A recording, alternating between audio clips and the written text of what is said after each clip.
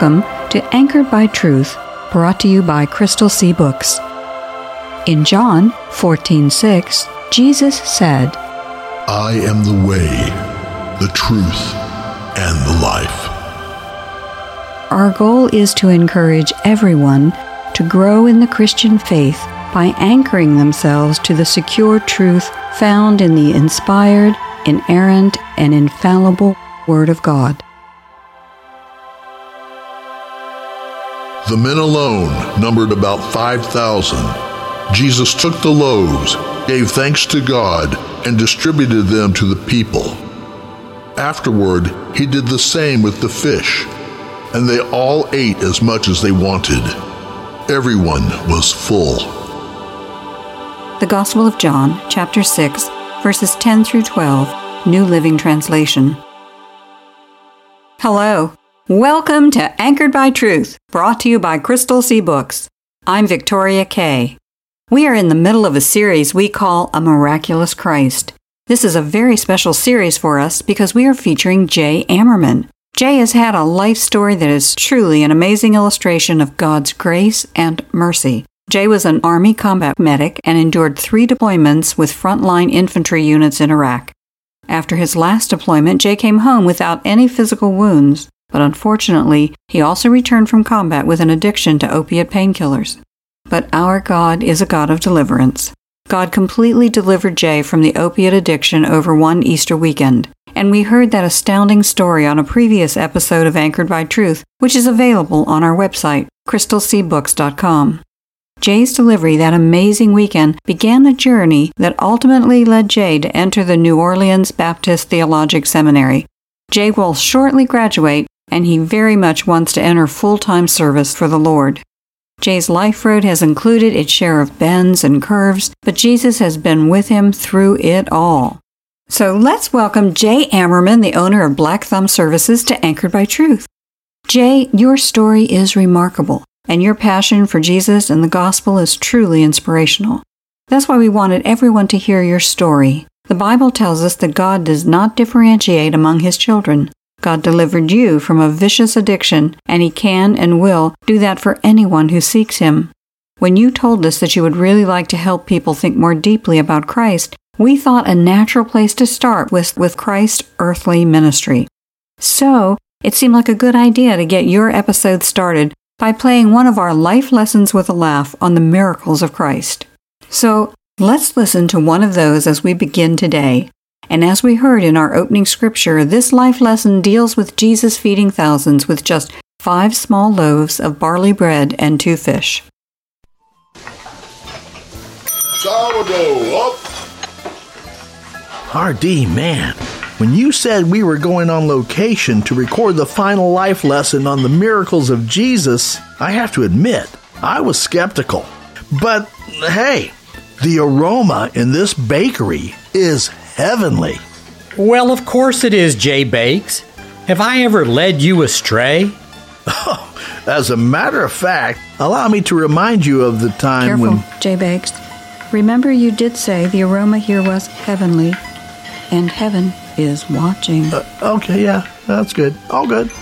And one reason this place smells so heavenly is that it is run by an angel. Multigrain English muffins up! Now, where is she? Be right? You don't think RD believes the owner is a literal angel, do you?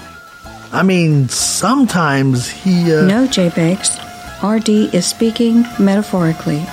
But, as you will see, he is very much correct. And why do I keep hearing people yell out bread names? As the various kinds of bread are finished, the baker calls them out. But these are somewhat early. Ah, there she is.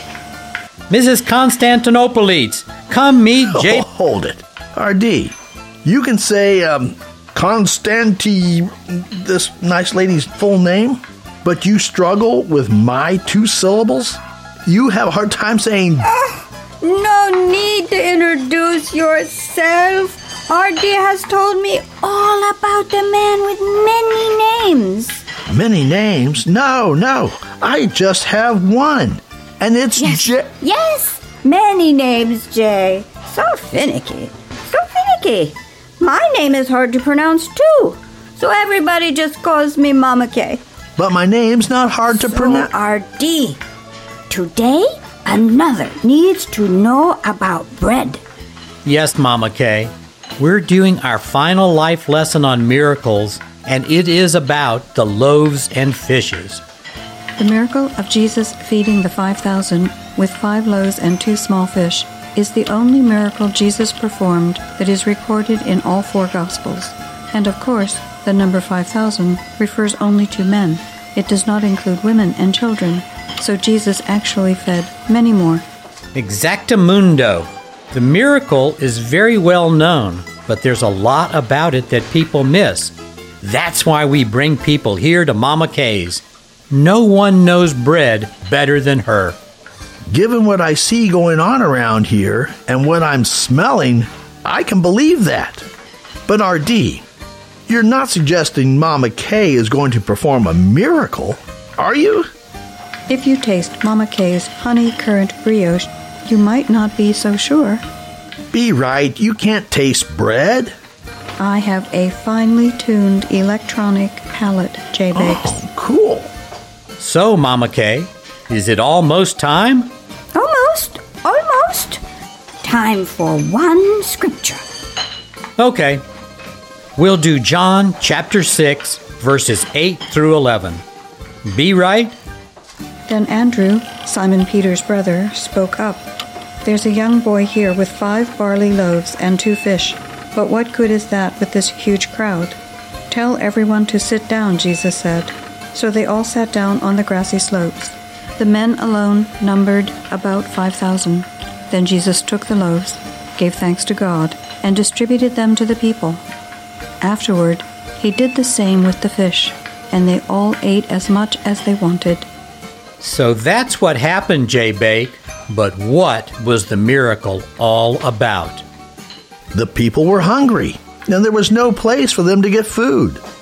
So Jesus multiplied what was available to feed them, right? Mama K, what do you say? He sees the trees, but not the forest. He sees the drops, but not the lake. He sees the leaf, but not the wheat. But he will soon. Here we go. The bread is ready to come out. Listen. Ciabatta, focaccious, ciabatta and rye. Wow. Pita, sota, yuca are fine. Matzo. Brioche, Baguette and wheat. Good bread, good God, give thanks. Let's eat. Wow! Do they ever do that again? Oh, yeah. Right now. All right! Ciabatta, focaccious, ciabatta and rye. Pita, sota, yuca are fine. Matzo. brioche, Baguette and wheat. Good bread, good God, give thanks. Let's eat. Man, that was too cool. You see, Jerry, the miracle of the loaves and fishes shows everyone that the focus of Jesus' life and ministry was always to meet the needs of his people. If they were sick, he healed. When they needed wisdom, he taught. When they were hungry, he fed. And when they needed salvation, he died to provide it. In a word, Jesus loved, just as Mama Kay does to everyone who comes here. Bread is love when you do it for Jesus. And as the story tells us, Jesus loved his people so much that the disciples picked up 12 extra baskets of it. Well, I thought I already understood the story pretty well, but not like I do now. The miracle of the loaves and fishes, like all Jesus' miracles, was about Jesus' love. Now, Jay of many names gets it. Well, I still only have one name, and it's Once you taste my currant and honey brioche, you won't really care. Here. Wow. Wow. That is amazing. R.D., it doesn't happen often, but you were kind of right when you said this place was run by an angel. Of course I was. After all, it takes one to know one. No, I don't think so. Ego check in the bakery aisle, please. No, emphatically no. Especially after you've been to Mama Libby's for her bean burrito. I've told her, no more for you. But Mama Kay... No more. Yep, Mama Kay's an angel. Talk about bringing a message someone needed to hear. I told you. But I'm not sure if Mama Kay knows my real name. Jerry, the only J name we must all know is Jesus. She is an angel, indeed. Well, that's it from Jeremy. Oh, and it's still... Just enjoy your bread. Still Jerry. Fair enough. Me, R.D., and the whole Crystal C Bakery crew for today. If you'd like to hear more, try out crystalcbooks.com, where We're not perfect, but our boss is. Well, Jay, obviously our founder, R.D. Fierro, put some time into thinking about the wide variety of bread that is available in various cultures around the world. The fact that all cultures use some form of bread is a graphic display of humanity's common need for nourishment. But we have another need, don't we? We need spiritual nourishment in addition to physical nourishment. And Jesus feeding the thousands shows that he is able to provide both, doesn't it?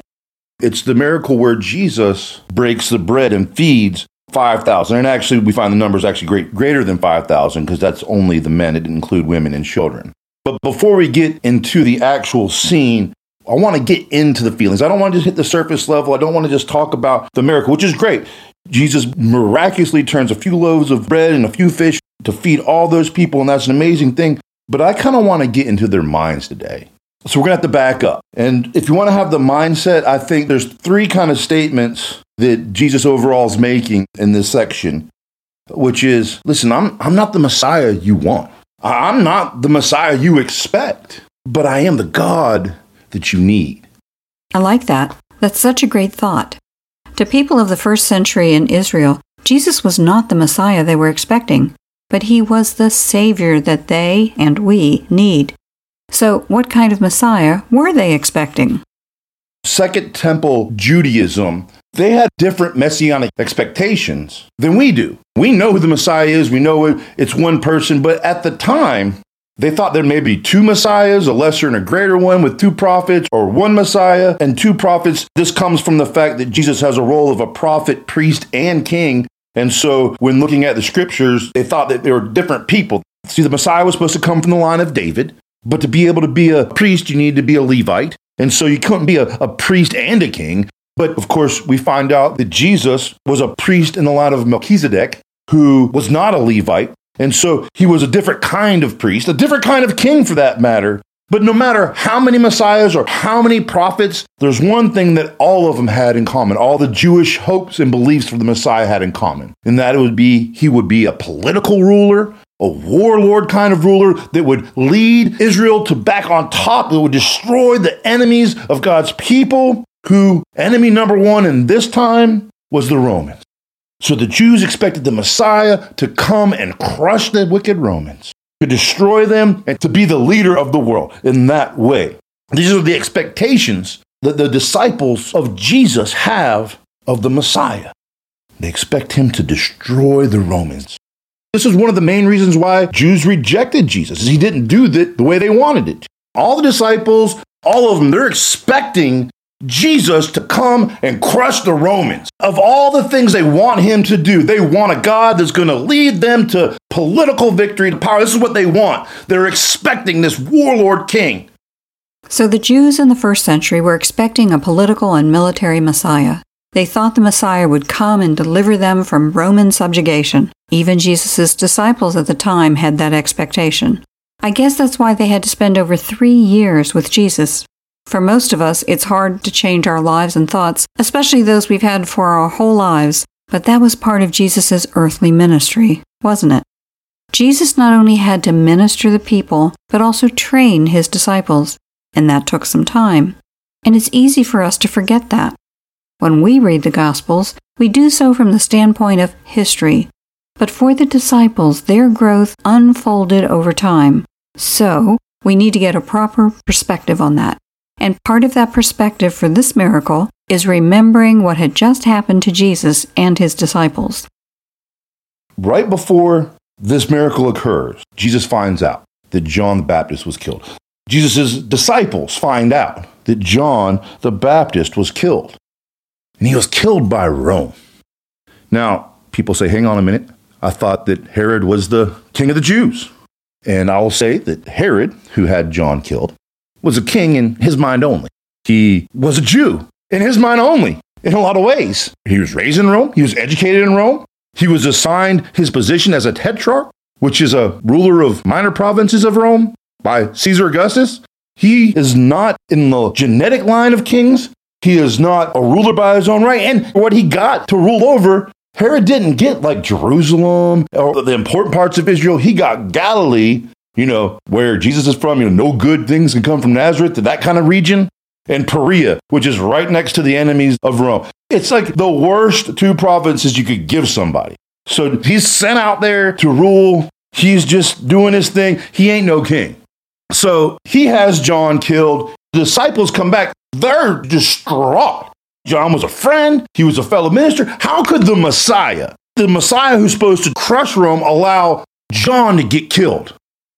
It shook them at their foundation. I would be willing to bet they're questioning whether they should even follow Jesus anymore. Like, he's not the Messiah. He can't be. How could he let Rome defeat us like this?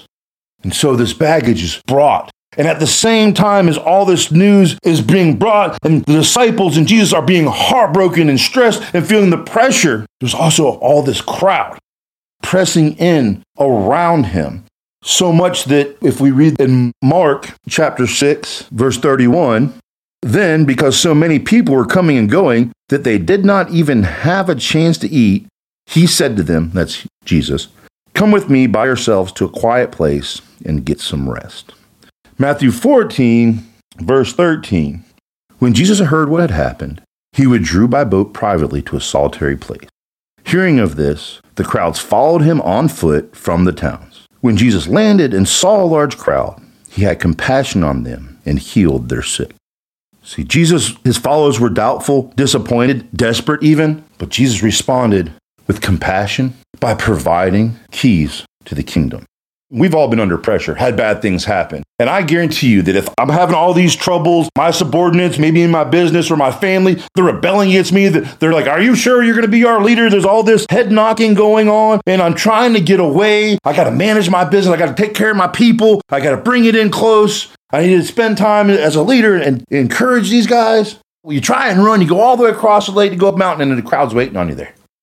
Man, I'm going to yell at the crowd. I'm like, yo, y'all need to leave me alone. Now's not the time. Daggum, get a clue. I literally got across the dang lake. Get a clue, right?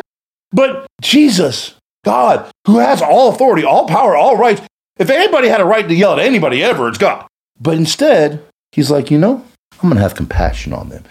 He sees the people desperate and he takes his own pain, his own sorrow, his own stress. He gives it to the Father. He says, and he preaches the word and he begins to heal. They're sick even. He goes to work.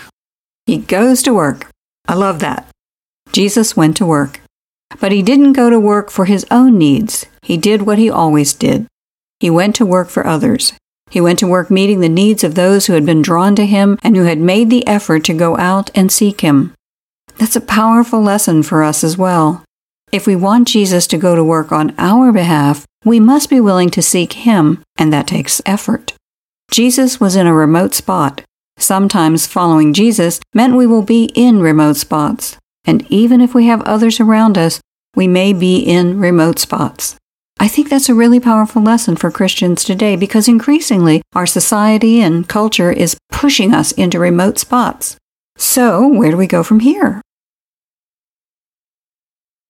Matthew 14:15 says, as evening approached, the disciples came to him and said, this is a remote place, and it's already getting late. Send the crowds away so they can go to the villages and buy themselves some food. Jesus replied, you do not need to go away. You give them something to eat. Basically, it says, of yourself you give. I love the way the Greek says that. Of yourself you give, because Jesus is about to give of himself. When he breaks the bread and uses his God powers to feed all these people, he's going to give of himself. And he's going to give of himself over and over and over again. And he's still giving of himself to those who ask. I think Philip's still upset about the loss of John and the expectations not being met. He's like, where do we buy all the bread? Where are we supposed to get this food? They're not near town. And then Philip goes further and says to Jesus, and I can totally hear it dripping with sarcasm and a little bit of bitterness, like, man, it would take more than a half year's wages to buy enough bread for each one to have a bite. It's like basically telling Jesus, look, I don't think we can do this. It's going to take way too much money. It's not worth it. Can't be done. He forgets who he's dealing with, I think, in this moment. Another one of the disciples, Andrew, and Simon Peter's brother, spoke up and says, here's some fish and loaves. And we'll pick that back up in Matthew. Verse 17 says, we have here only 5 loaves of bread and 2 fish, they answered. So basically they had nothing. 5,000 people, 5,000 men, plus any women and children. Lots of people. Basically, I'm a bigger guy. I could 100% eat 5 loaves of bread and 1 fish or 2 fish. And I'd still be like, hey man, you gonna eat that fish over there? You know, I mean, that's my family. I'm picking off their plate all the time. And so it's not really enough for me to be satisfied. I wouldn't be hungry, but I wouldn't be satisfied. It's not enough. But they bring what's not enough to Jesus. And this friend of mine, his catchphrase is that little is much in the master's hand. And so they brought what little they had and gave it to Jesus. Verse 17 said that we have only here 5 loaves of bread and 2 fish, they answered. Bring them here to me, he said. And he directed the people to sit down on the grass. Taking the 5 loaves and the 2 fish, looking up to heaven, he gave thanks and broke the loaves. Then he gave them to disciples, and disciples gave them to all the people. They all ate and were satisfied, and the disciples picked up 12 basketfuls of broken pieces that were left over. Little is much in the master's hand. There's another great observation. That one should go on a t-shirt. The moment you say it, something very important happens. We turn our attention from ourselves to Jesus. And all too often when we find ourselves confronting an impossible situation, that's what we need to remember. Throughout our lives, we are going to face difficulty. As many Christian commentators have observed, God uses difficulties to shape our characters so that we more closely resemble Christ. Here, Jesus is using this difficulty, this impossibility, of feeding thousands of people with 5 loaves and 2 fish to shape his disciples' faith. This miracle is so important that it is recorded in all 4 Gospels. So how did Jesus use the little that was placed in his hands to teach the disciples and us a lesson? I want to look back at this idea of 12 basketfuls of broken pieces. See, this is where I think Jesus is talking about the coming kingdom, being the God we need. He's doing this example right now. God called the nation of Israel way back in the beginning to be a nation of his. They had 12 tribes, and it was going to be 12 full tribes of people that were his people. But they turned away. They rejected God time and time again. They broke the covenant. But Jesus was still going to have his 12 full baskets. The reason I bring that to you is that we're going to look at what happens the next day after he feeds these people. As soon as the people eat, he sends his disciples out to go across the lake. He goes up to pray with his Father. There's a crazy storm that happens. Jesus walks across the water. Then he arrives back in his hometown, most likely Capernaum. The crowd wakes up, sees Jesus not there. They all go back to get some more bread. And John 6:25 says this, when they found him on the other side of the lake, they asked him, Rabbi, when did you get here? Jesus answered, truly I tell you, you are looking for me, not because you saw the signs I performed, but because you ate the loaves and had your fill. Do not work for food that spoils, but for food that endures to eternal life, which the Son of Man will give you. For on him, God the Father has placed his seal of approval. See, Jesus is saying here, you got your worldly needs met yesterday, but that's not why you should seek after me. I have something much better for you. And he continues on to try and explain to the crowds who he is, and he kind of drops the mic in verse 35 of John chapter 6. Jesus declares, he says, I am the bread of life. Whoever comes to me will never go hungry. Whoever believes in me will never be thirsty. But as I told you, you have seen me, and still you do not believe. All those the Father gives me will come to me, and whoever comes to me, I will never drive away. He continues on with some of the greatest news there is. Verse 40 says, for the Father's will is that everyone who looks to the Son and believes in him shall have eternal life, and I will raise them up in the last day. Jesus says, I'm the bread that came down from heaven. And then he says something that's really hard for the disciples to believe. And he actually loses a lot of his followers on this statement. He says, I'm the bread of life. Verse 51 of John 6 says, I am the living bread that came down from heaven. Whoever eats this bread will live forever. This bread is my flesh, which I give for the life of the world. Jesus is providing some amazing information in those verses. He is the bread of life. As our founder R.D. Fierro is fond of saying, that's a short way of telling us that Jesus provides for us. Jesus, being the bread of life, assures us of the provision of our needs, just as when Jesus tells us that He is the light of the world. Jesus is telling us that He will provide the illumination that we need throughout our lives. The Gospel of John contains the 7 so-called I am statements of Jesus, and each one is a powerful declaration of how Jesus takes care of us both during this life and in the life to come. As you said earlier, Jesus is showing the disciples and the crowd that He is the Messiah that they need. He might not be the God you expect. You might expect Him to do all sorts of things He doesn't do. What He is He's the God that you need, and all who come to Him shall be saved. You have made some really important and amazing observations today. Jesus was not the Messiah that the disciples and the crowd were hoping for. They wanted a political deliverer. Jesus provided for some physical needs, like feeding the 5,000, to demonstrate that He was capable of also providing a way for us to be reconciled to God, not just in this life, but eternally. We'd really like to thank Jay Ammerman for being our guest on Anchored by Truth today. Jay's life after his conversion is a great illustration of how Jesus continues to redeem destinies in our day and time. The Bible has been instrumental in changing Jay's destiny, and it can be instrumental in changing your destiny and the destinies of your friends. Today, for our closing prayer, let's listen to a prayer of corporate confession. We should all spend some time every day in prayer, seeking forgiveness for our sins and those of our neighbors and community. Prayer of corporate confession. Father, perfect in justice, holy in all ways, we stand before you to declare that we know you are a great, powerful, and just God. Before time began marking the rise, decline, and coming renewal of creation, you established the laws to govern all seasons and creatures. Your laws are perfect because you are perfect.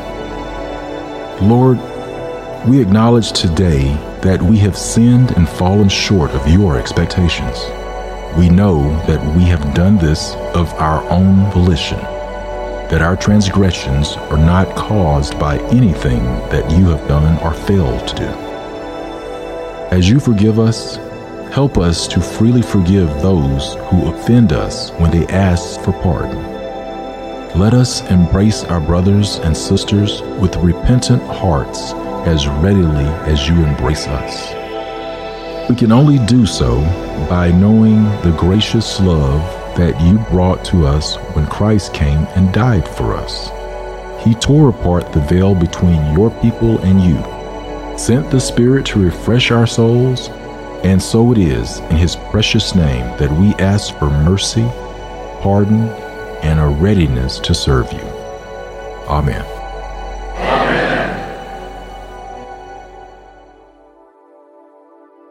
Is the Bible important in your life? Supporting Anchored by Truth with a contribution is an easy way to put your faith into action. The opportunity to help is available at crystalseabooks.com. How wonderful would it be for Jesus to commend us because we made His Word a priority in our lives and giving. We are grateful for your support and partnership. We hope you'll be with us next time, and we hope you'll take some time to encourage friends to tune in also, or to listen to the podcast version of this show. If you'd like to hear more, try out crystalseabooks.com, where we're not perfect, but our boss is. And for those of you who need that website one more time, that's crystalseabooks.com. Crystal, CRYSTAL, CSEA, and books, BOOKS.com. Thank you for your support.